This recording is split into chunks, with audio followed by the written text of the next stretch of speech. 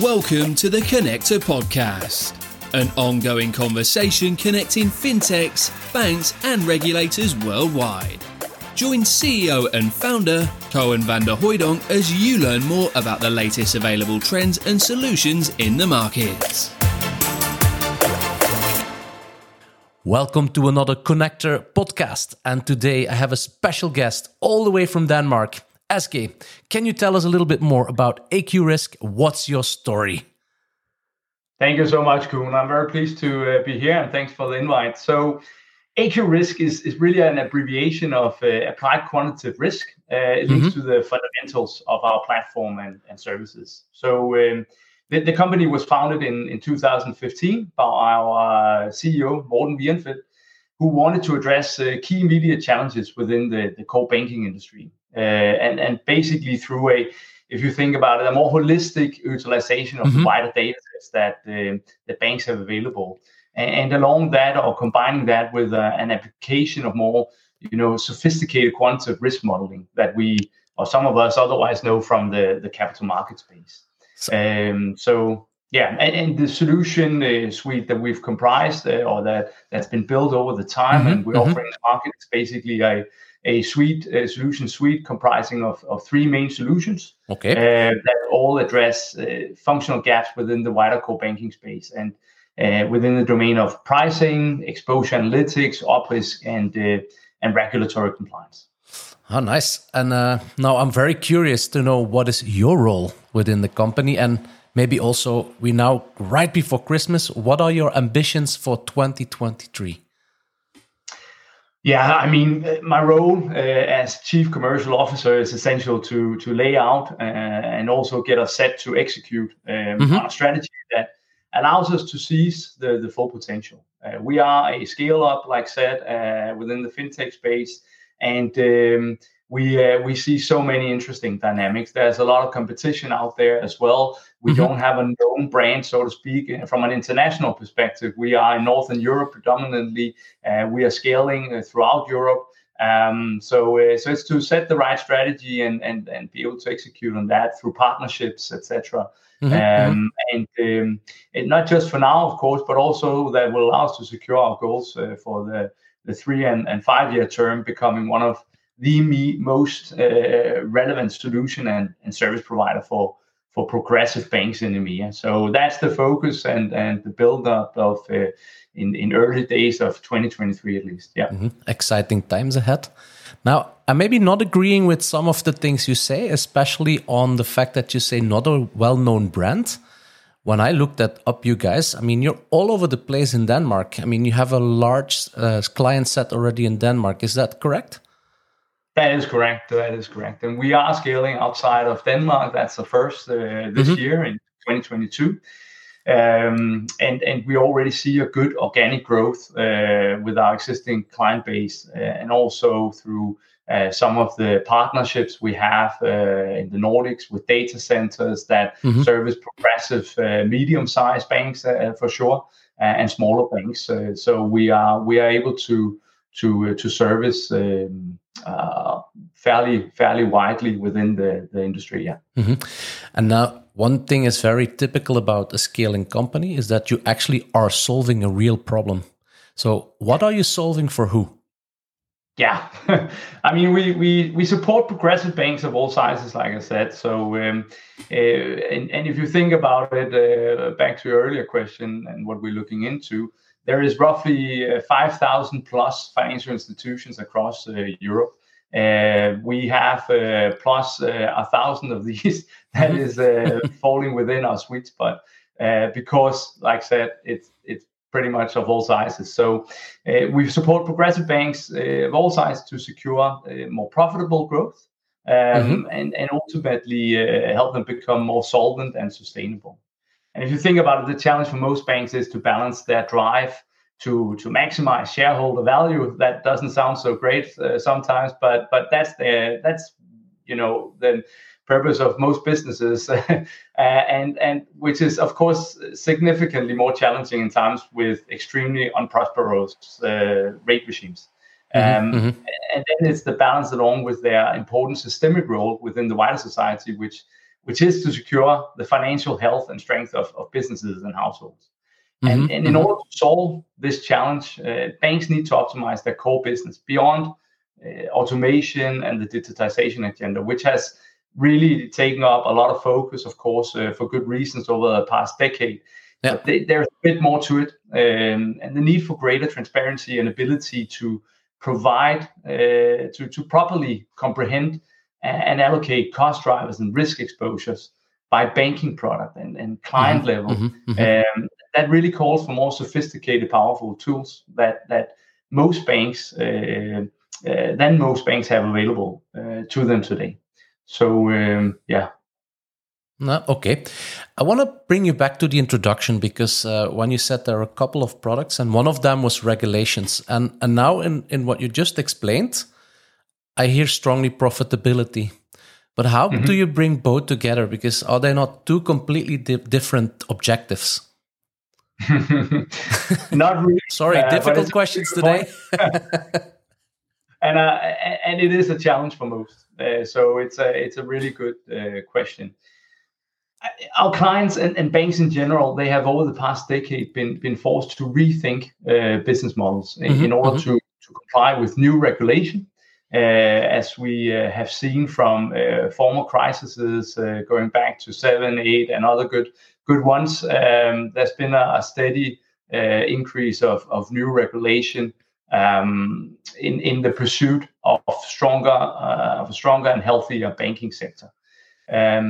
We believe that the path to becoming more solid and secure profitable growth is really for the banks to get a better understanding of their own business through better exploration and utilization of that data. Data is the new gold, right?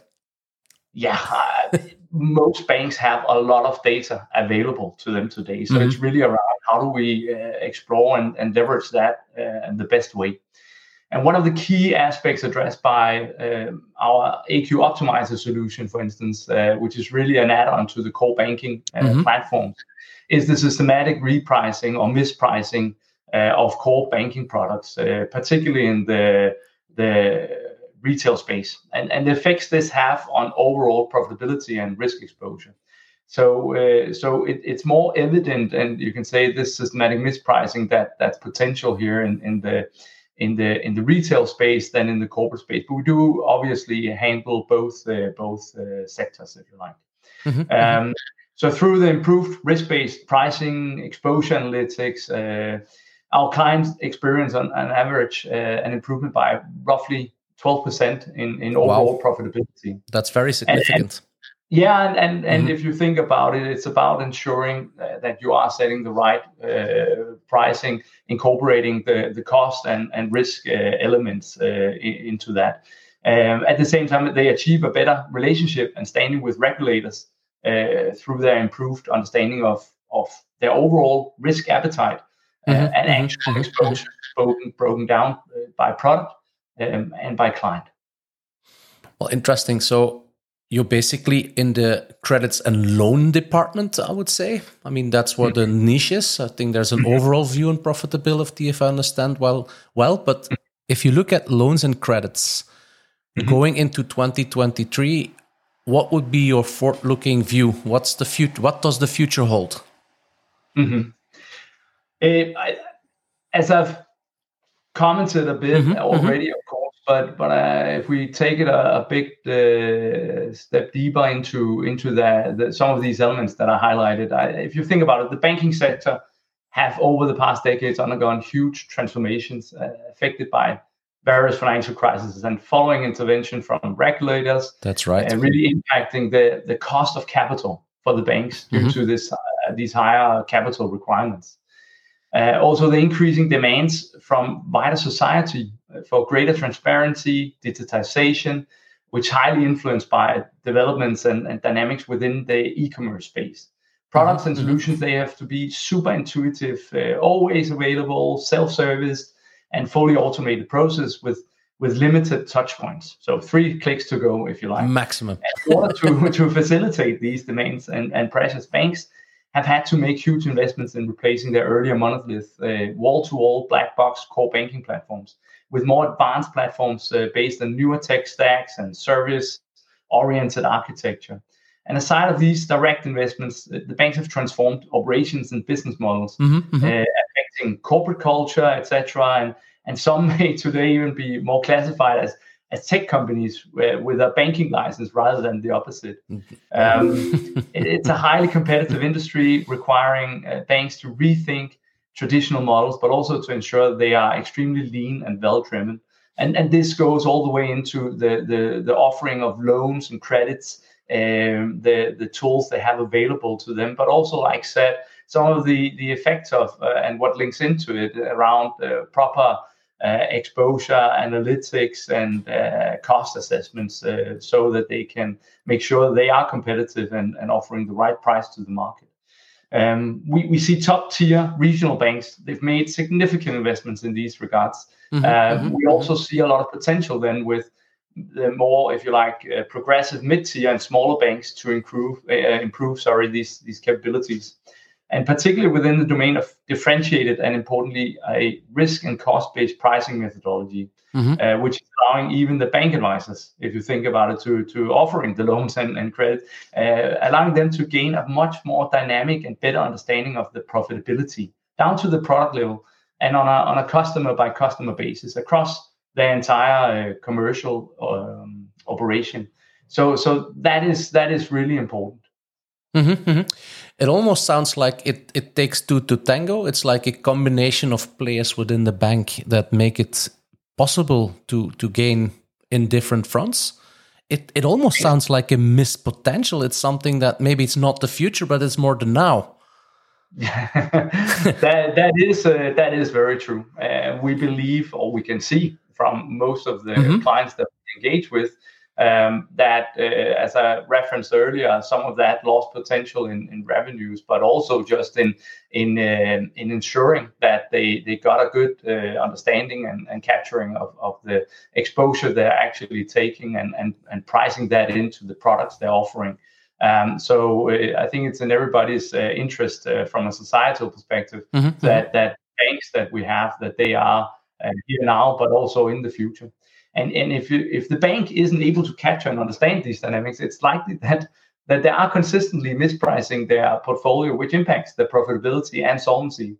And whilst we on the corporate banking side see larger amounts only being repriced annually, think about the huge volumes of retail clients, so us private individuals that are much more frequently being repriced by the banks, with the potential of being systemically mispriced, if you like, and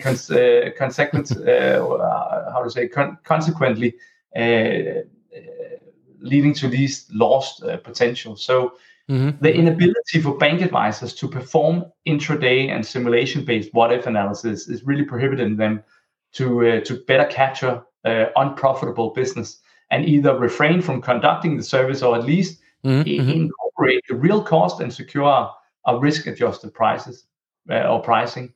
And as I said before, from a societal perspective, it is systemically vital that the banks are well-driven and able to service and support growth for businesses in the local communities, equally able to drive more profitable growth for themselves and continuously be able to improve the services that they may offer, meeting these ever-changing demands from you and me and their overall clients. And that is whether it's a retail business client, our expectations for the banks are to offer relevant services when we need it in an intuitive way, easily accessible, and that is at the lowest cost rate, of course, when we need their credit, and the highest yield when we deposit or invest. And to balance and orchestrate all of this, the banks really need reliable yet sophisticated engines that can support them in that. And that is why AQRisk often is the preferred trusted partner and solution provider for many of these banks in Northern Europe that we service today. Yeah, cool. I like it that you bring it back to the fundamentals of being a bank, which is somehow serving society. So I like that twist. Now, talking about twists, you are a scaling miracle. You're scaling at lightning speeds. So can I ask, what is your secret sauce? If you're allowed to tell us and the audience. Yeah. I like to think there is no secret sauce, so to speak. It's just it's a multitude of different things that we pull together and carefully thought through. Other than it's not much more than the principles, I think, that we found. We are indeed seeing good scale in the market, but at the same time we are not paced by a third party investor looking for quick buck. We are in bootstrapping mode. We are very diligent about what we invest in, the clients we engage, which domains and challenges that we seek to address. So we have a pretty good idea of the market dynamics, where we can add value to the banks and replace or complement investments in often these legacy in-house solutions. So ultimately, when you're able to deliver a direct, measurable, double-digit million euro impact within 30 days, sounds good. Implementations, ROI in 2 to 3 months, and a strengthened net promoter score, it of course makes it easier to get to market and scale a bit faster than usual. So, but a multitude of different things, but not really a secret sauce. Damn it. No secret sauce for the users, but a good story about how you guys doing it. And there's also a sort of best practice. So thank you very much for sharing that. We're almost at the end of our podcast of today. And I have only one last question is, where can people contact you? So people can contact me through the site where we're posting this podcast for sure. And we have a website. You can scan the QR code listed along this promotion of the podcast, of course, and you'll be directed to a website where you can book an introduction with me directly. And what would be the website? The website is AQRisk.com. Oh, very simple. Very good.